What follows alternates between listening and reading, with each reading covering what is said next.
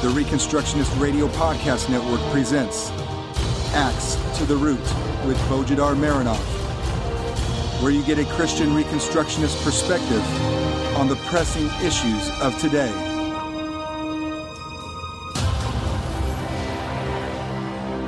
Welcome to episode 60 of Axe to the Root podcast, part of the War Room Productions.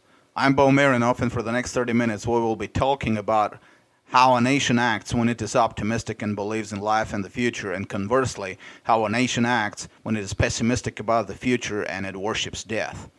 There will be some sound biblical theology in our talk, and there will be some specific application of that theology to the most recent developments in American political and legislative life, specifically to President Trump's repeal of the DACA Program, or the Deferred Action for Childhood Arrivals Program. Of course, Trump's actions won't be in focus here. Covenantal thinking rejects the notion that any politician or legislative attempt have any strategic significance for the kingdom of God. After all human legislation only follows the hearts of the people. Therefore, the strategic significance lies with the hearts of the people in the nation, and in this case, specifically with the hearts of the millions of so-called conservatives and church-goers in America. For those inside and outside the United States who don't know what DACA is, in short, the Deferred Action for Childhood Arrivals Program is an immigration policy which gives immigration authorities discretion to not prosecute illegal immigrants who were brought to the United States as minors by their parents. Now, the program has received a lot of criticism by conservatives, and most of it has been based on myths about the program, because, as we all know, American conservatives are just as irrational and schizophrenic as American leftists, and they eagerly believe every myth their news sources throw at them. So let me first dispel some of these myths. First, the program did not give money or welfare to illegal immigrants. It only deferred action on their deportation. In fact, if anything, more than 95% of the adult participants in the program are employed. Second, the program has nothing to do with amnesty. Amnesty is a pardon for a violation, but minors brought to the United States by their parents have not committed a violation. They have acted under compulsion. And the US Penal Code, Chapter 8.5e, declares that acting under compulsion constitutes a defense against legal liability. Thus, those conservatives that scream that we're a nation of laws need to take seriously those laws and acknowledge that minors brought to the States by their parents are not legally liable. Therefore, DACA can't be related to amnesty. Third, the program doesn't demonstrate that the Democrats want open borders. To the contrary, the program was part of a larger effort, the deportation of millions of illegal immigrants, more than ever before.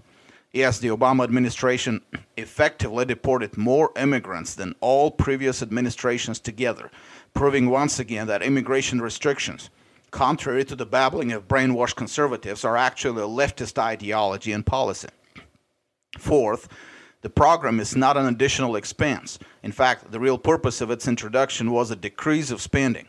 Deportations are expensive, and millions of them made the Immigration Act the most expensive single federal law in the United States for the last 1 decade, costing the federal government hundreds of billions of dollars over the course of just a few years.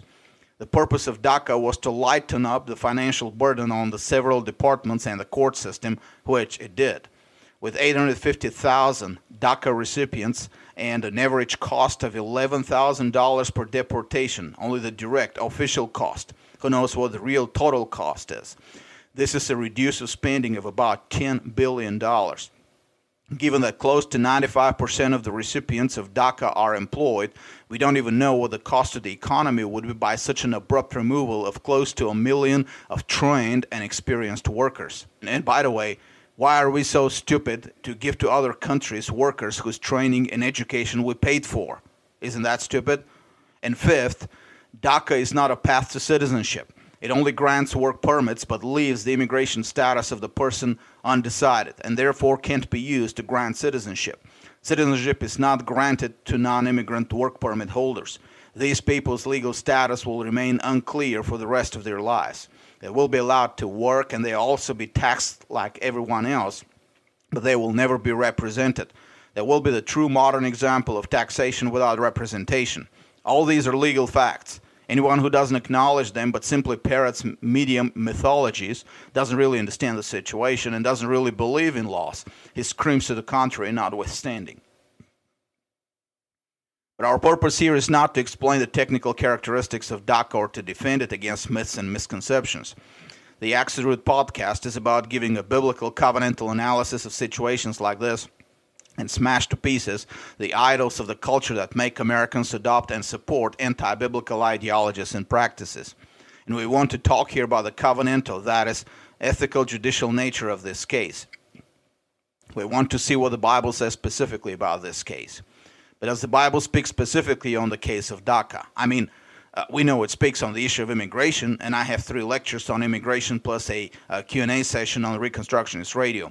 But that is general on immigration. Is there anything specific about DACA that is about minors who were brought to our country by their parents and are left in a position where they don't have legal status in any country whatsoever, whether it was the country of their parents or the U.S.? The Bible actually speaks on the issue of foreign children. Not in the technical legal lingo of modern secularist America, but in the language of God's covenant. And what it says is very important to us as American Christians today. And given our practices on this issue, and given our general presuppositions that are behind those practices, the overall worldview that controls our policies today, what the Bible says is very condemning of us American Christians. Before we start our analysis, we need to look at DACA and the case it covers for what it really is. It has to do with children. It has to do with children born to foreigners, that is by birth belonging to a foreign nation, but delivered by their parents to serve the United States, to adopt its culture and contribute to its society, and that without the hope of ever becoming citizens, given the existing laws. It doesn't have to do with adults who have broken some law. Now, I believe that immigration laws are both unbiblical and unconstitutional, but whatever you may believe about these laws, we're not talking about adults here. We're talking about children. Specifically about children belonging to another nation by birthright but brought to the United States to serve the American society. The best place to start our analysis is Deuteronomy 28, because could there be a better place to start than God's covenant blessings and judgments? There is a very specific text there about sons and daughters. It says the following: "Your sons and your daughters shall be given to another people, while your eyes look on and yearn for them continually. But there will be nothing you can do." Deuteronomy 28:32.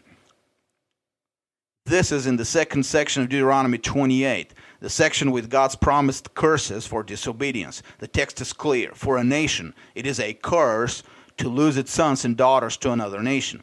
Moses here, of course, speaks to the families of Israel, but he is also speaking of the whole nation. By threatening them with the curse of their children taken away in captivity, he is threatening them with the destruction of their future. After all, if our house is on fire, what's the first thing we try to save out of the flames? Isn't it our children before everything else? Why the children? Because they define our future. And as we postmillennialists have said so many times, your eschatology, your concept of the future, defines everything you do today. As Gary DeMar remarked once, it is not true that the present determines the future. The truth is the future determines the present. It is bad enough when a family grows old and they never had children, that is, never had future. Witness the troubles of Sarah, Abraham's wife. It must be even worse when they had children and there was a promise of a glorious future and those children were taken away from them. This, in fact, was the ultimate test of faith for the father of all who believe. Surrender your future in your hopes to God. And this was the topic of a whole book in the Bible, the book of Job, where a man's faith was tested by taking away his children. Obviously, there is something in losing one's children that makes it worse than even death. After all, Job and Abraham were not tested through death threats, but by taking away their children. To have never had children, or to have had them but see them taken away, must be a terrible ordeal. But stop and consider this. How much more terrible would it be to not only see them taken away, but also given to your enemies to become their servants and their future? In case someone didn't get the message, Moses repeated the same curse just a few verses down. In verse 41, he says it again: "You shall have sons and daughters, but they will not be yours, for they will go into captivity." A curse repeated twice is not to be ignored without heavy consequences. But then he upped the ante. Children are again mentioned, but this time not as being taken in captivity, but as being dead. No, not just dead as in killed, but in a form that is the worst of the worst. A whole section, several verses, 53 through 57, is devoted to a detailed, gory presentation of Israel eating her own children because of starvation. It is not just about losing their children to the enemy, where the children will still have some future, like Daniel and his friends. It's about Israel, so devastated by judgment that the parents would willingly destroy their own future by eating their own children. Behind this repetition of a threat to lose their children to the enemy and the detailed description of a picture worthy of an horror movie or heavy metal lyrics, although having listened to hundreds of heavy metal songs, I can't remember anything as bloody as Deuteronomy 28:53 through 57.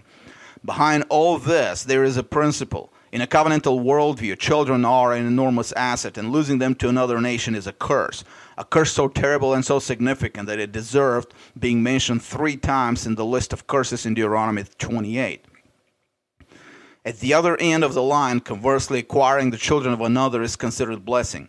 Galatians 4:27 quotes Isaiah 54:1 through 4. Quote, "Shout for joy, O barren one, you who have borne no child. Break forth into joyful shouting and cry aloud, you who have not travailed. For the sons of the desolate one will be more numerous than the sons of the married woman." Psalm 113:9 repeats the same promise. Whence would these children come from to a barren woman? It should be obvious. The children of the married woman will be given to her, for the antithesis is between the barren woman and the married woman. The barren woman is told to rejoice, for the children of another will be hers. This, in fact, was also a promise of the gospel. The New Covenant evangelism is supposed to be a massive transfer of children from the pagan nations to the Church of God. It is for this reason Paul and other authors in the New Testament insist to call their readers my children. See John 13:33, 1 Corinthians 4:14, 2 Corinthians 6:13, Galatians 4:19, 1 John 2:1, 3 John verse 4, and many others. The growth of the church in the New Testament era is nothing less than a massive collection of spoils. The pagan world is robbed of its children, who become children of God. Such robbing was imaged as a shadow in the Old Testament as well, in the laws of warfare in Deuteronomy 20, see verse 14. Women and children were supposed to be spared and taken as booty. Now, what was to be done with the children? Use them as slaves? Build a government slave army of captive children like in Babylon or Persia? No, Israel didn't have such centralized government. Captive women were to be taken as wives and incorporated into Israel's families, as is clear by the next chapter in Deuteronomy 21:11 through 14. The text specifically forbids treating women in captivity as slaves. This should lead us to the conclusion that captive children were to be adopted as children and incorporated into Israel's families. They were to become an inheritance of Israel and part of her future. And this was another shadow of the glorious future of the New Testament church, which would rob the pagan world of its future and would appropriate that future for itself. All things belong to you, Paul said in 1 Corinthians 3:21 through 22, including the future. God's laws of warfare to Israel were not an encouragement for Israel to aggressively attack other nations and steal their children, of course. Kidnapping was a capital crime. The nations around Israel, however, were busy attacking others and stealing and kidnapping each other's children as well, as a form of perverse blessing they were trying to earn for themselves. Joseph's brothers sold him to traders while he was still a child.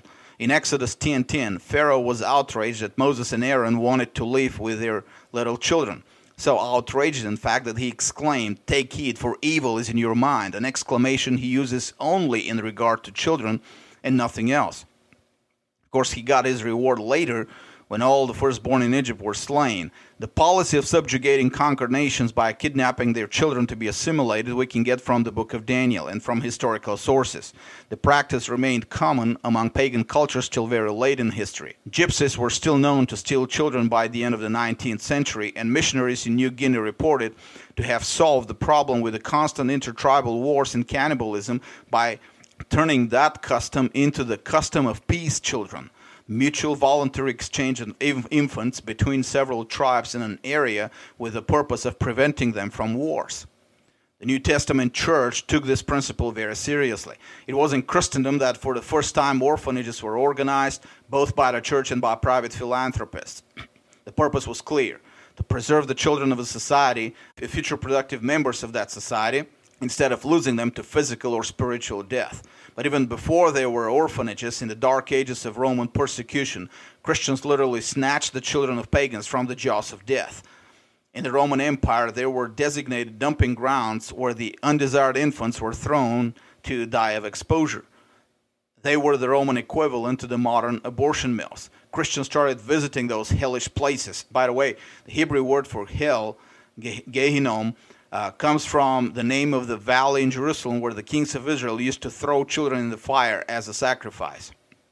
So Christians, by visiting those hellish places, started rescuing as many babies as they could. The practice was so successful in growing the church that some regional governors forbade Christians from saving babies from the heaps. Christians, however, continued until the very practice of abortion was abolished. The general biblical principle in this regard should be clear to all who know their Bibles and use the name of Christ. For a nation, it is a curse to lose its children to another nation for whatever reason they have to do it, military defeat or economic disaster.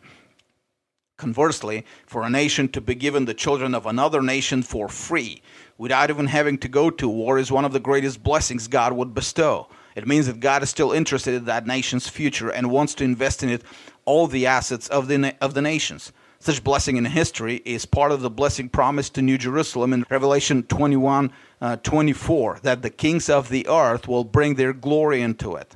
The same verse, repeated several times in several different ways in the Old Testament, speaks of gifts, wealth, riches, etc. Now, children in the Bible, as we know, are all of it: riches, wealth, glory, etc. When the other nations are giving you their children, your nation still has hope. What the church is obligated to do is take these children and make them into its own children, mindful of what they were saved from, committed to conquer the world for Christ. Imagine if a donor came to your church and dropped $1 million check without asking for anything in return. Would your church reject such blessing? Well, having children of others given to you as your children and your inheritance is more valuable than all the money in the world. And rejecting such a blessing is rejecting a blessing from God Himself. And listen to this. There is no reason for a nation to reject God's blessing unless that nation has adopted an anti-God worldview.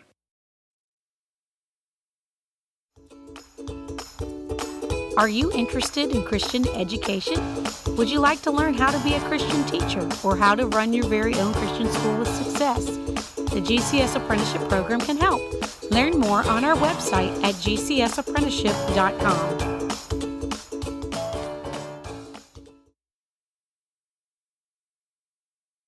Most of my listeners have probably heard my lectures on immigration, which I delivered several years ago at the Church of the King in McAllen, Texas.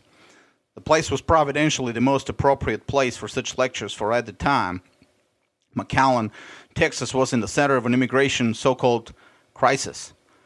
The crisis consisted of tens of thousands of children from Honduras, El Salvador, and Guatemala who had embarked on the long trip from the southern to the northern border of Mexico using the Mexican railroads, hoping for a chance to enter the United States and remain there. Some were so young that it was clear that their parents back home had arranged to pull them together and organize the trip using criminal channels. Such migration has been around for years. It has never been anything new. The triangle of Guatemala, El Salvador, and Honduras has always been a hellhole of violence and poverty, with the local people being systematically uprooted and exterminated by governments and crime gangs alike, both supported in one way or another by the U.S. government. It is only natural that in their powerlessness to change their situation, the local people would prefer to send their children far away, hoping for a chance for them to have a better life, rather than keep them home to a life of guaranteed slavery and misery. If anything was unusual in 2014 when the crisis happened was the increase in the number of such children coming from that region, an increase of about 100%, which caught the border authorities unprepared. Now, how did America respond to this situation? Actually, even better, how did the church in America respond to that situation? Did it respond biblically with joy that our nation has been blessed by God to acquire the inheritance of other nations? Did at least respond with joy that at the very least we're blessed to have the opportunity to rescue these children from the curse of their land, adopting them and raising them to be Christians first, then Americans, and then use them to evangelize the world as the early church did? Did we open our hearts and homes to these children? No. At the time, the vast majority of American Christians and conservatives in general were screaming in terror that such a presence of 70,000 Honduran children, 70,000, that is 0.02%, that's 0.02% of the U.S. population, was a clear sign of a plot for the destruction of America. These are all children under 14 years of age, most of them malnourished, many sick and dehydrated from the long trip in boxcars across Mexico, all desiring nothing more than to have some food, water, and peace. When I talked to a federal worker at one of the temporary shelters, she told me that she had seen 10 to 12-year-old kids who just wanted to get a job to sustain themselves because most didn't hope to be able to find their relatives. She said they were very disappointed that the laws in the United States do not allow 10 to 12-year-olds to have gainful employment. It is of such kids that the brave and the free Christians and conservatives were scared to death, because surely these kids must have come to destroy America, right? I heard at the time ridiculous, insane theories of global leaders who use that as a clever plot to change the face of America forever. And I saw thousands of Christians and conservatives believing those theories and demanding that the kids are deported back to wherever they came from, even though we don't even know how to find their parents, nor do we know if their parents are alive in the first place. Whatever a blogger said, just deport them and drop them there, let them find their parents who are not responsible for them. And there was no negative reaction to what he said. With over 300,000 Protestant congregations in America, there are 4 to 5 congregations to every one of these children who were caught in the middle of that crisis. In the final account, it was the federal government that worked to provide for these kids shelter, food, and to find their relatives in the United States, and for those who had none, to even find foster families. Can you imagine how low we have fallen if faceless government bureaucrats take care of children while the church is screaming bloody hell against those same children? How does that compare to the practice of the early church in the Roman Empire, where the church saved and adopted the babies, often against the resistance of the empire? And we wonder today why the church has lost her influence in our culture, and why the church is increasingly secularized. I mean, the culture is increasingly secularized, but the church also. God makes the nations give us their most precious inheritance. Instead of adopting it and turning it into an arsenal for the kingdom of God, we are turning our backs on it. Okay, granted, this case was a bit extreme, real but extreme nevertheless, and it caught the whole nation off guard, although I'm not sure what was so hard to figure out.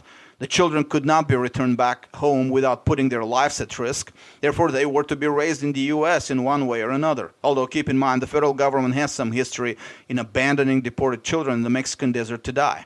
Read up on Operation Wetback under the Eisenhower's administration.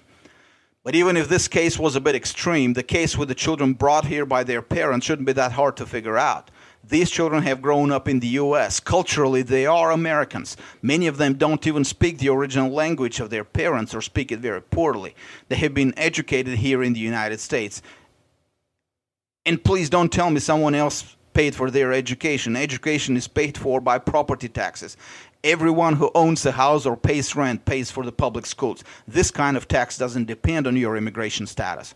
But even if the taxpayers have paid for their education, what stupidity is it to demand that such investment should be wasted by giving it to another country? I mean, where is the end of conservative schizophrenia? We have paid for the education of an immigrant child, and instead of doing it the good old Christian conservative way, give her the opportunity to work for us and pay back, we're donating her back to another country, wasting her talent and our investment in the process. Aren't we complete idiots? It's not just the immorality that we have rejected the blessing of God in being given that child, it's also the stupidity of throwing away our own capital together with the blessing. Forget about the Queen of the South and the people of Nineveh. I wouldn't be surprised if the Pharaoh of the Exodus is present at the judgment of this generation of American Christians and conservatives. And don't forget, while in the more extreme case, the Honduran children, the church still had to sacrifice something by adopting the children. In the DACA case, even that is not needed. First, because they already have their families here, and second, because they're all perfectly integrated and capable of surviving and working in the American society. And we're still asking for a solution that is both immoral and stupid. The obvious question now is why we, the American church, being so knowledgeable in the Bible, having all these fancy seminaries and ministries and pulpits and celebrities worth millions and billions of dollars, knowing well what a blessing from God is, why are we kicking against these blessings again? There can only be one possible answer to this. Our worldview as the church in America has become detached from the worldview of the Bible. In fact, so detached that it has become a cult of death. To love having children, to welcome getting more children, to rejoice in appropriating the children of the nations requires a worldview that celebrates life and has fearless, optimistic expectations of the future.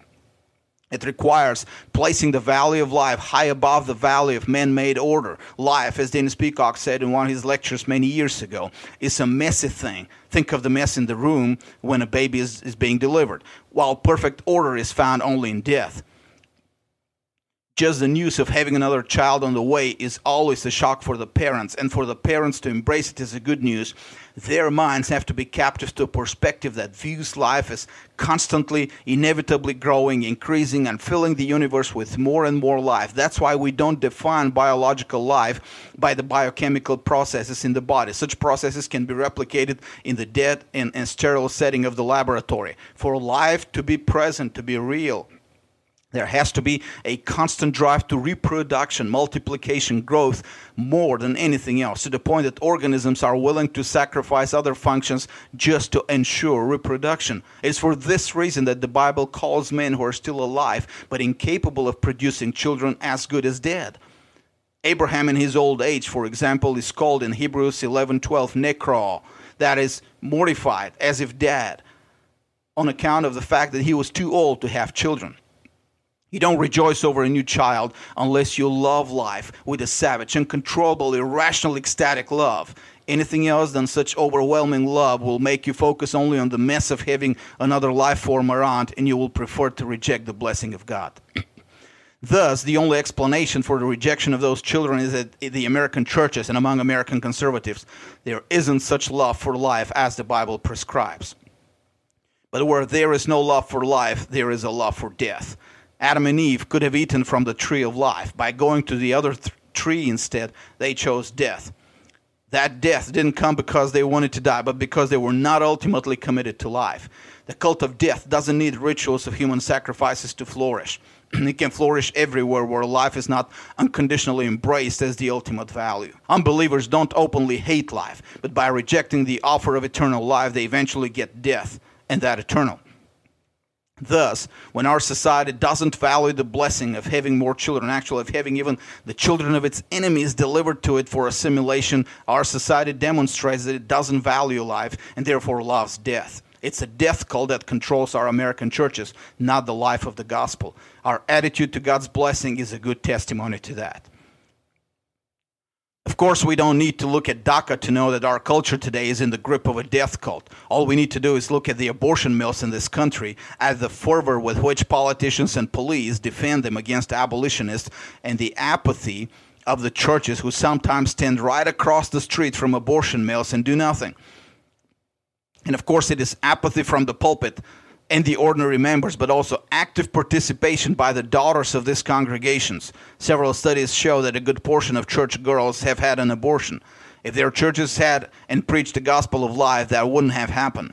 For these girls to be so unconcerned about the murders they commit, and for their parents to be so apathetic to the evil of abortion, it means that the pulpits have served a death cult and not the gospel of Jesus Christ.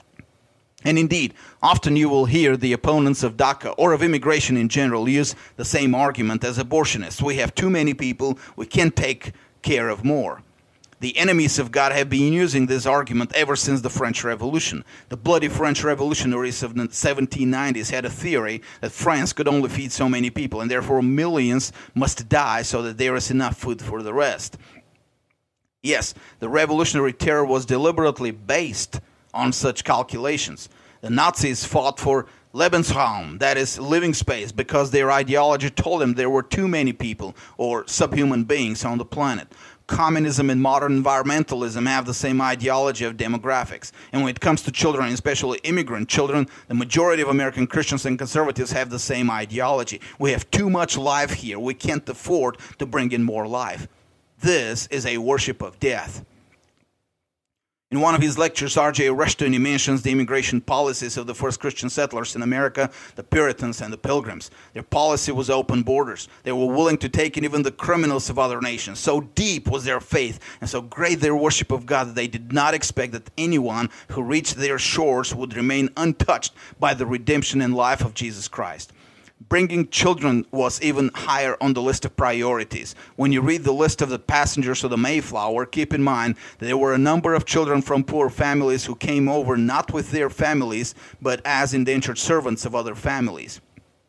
Their support, of course, cost money and effort, although the children were still expected to work. But those early American Christians were willing to invest in children because they valued and honored life. That honor of life, transferred from generation to generation, was what made America great. And the death cult of our generation will destroy her if we don't destroy the cult first.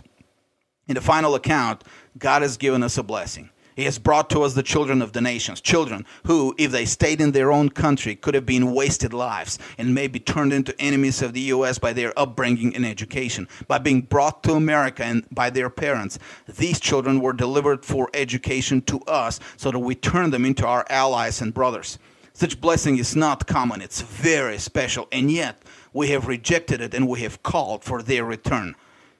We can have more life here, but we want less. And we want less life in every single area, including our own children whom we murder in the womb thousands a day. We are ripe for judgment.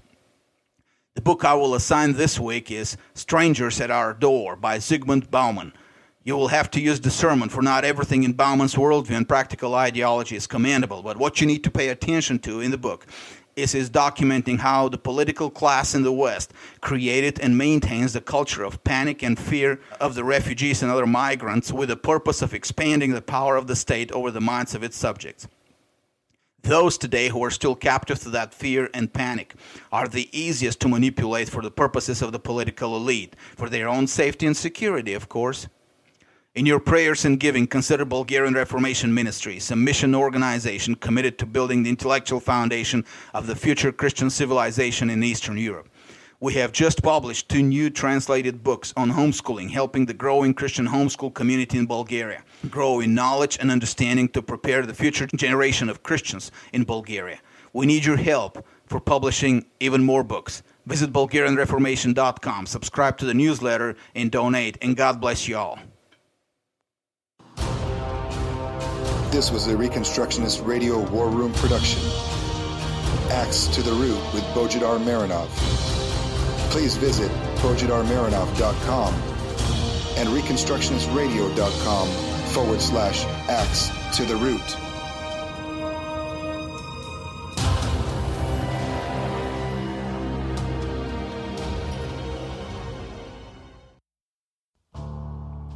The Reconstructionist Radio Podcast Network brings to you a complete lineup of podcasts where you will hear practical and tactical theology.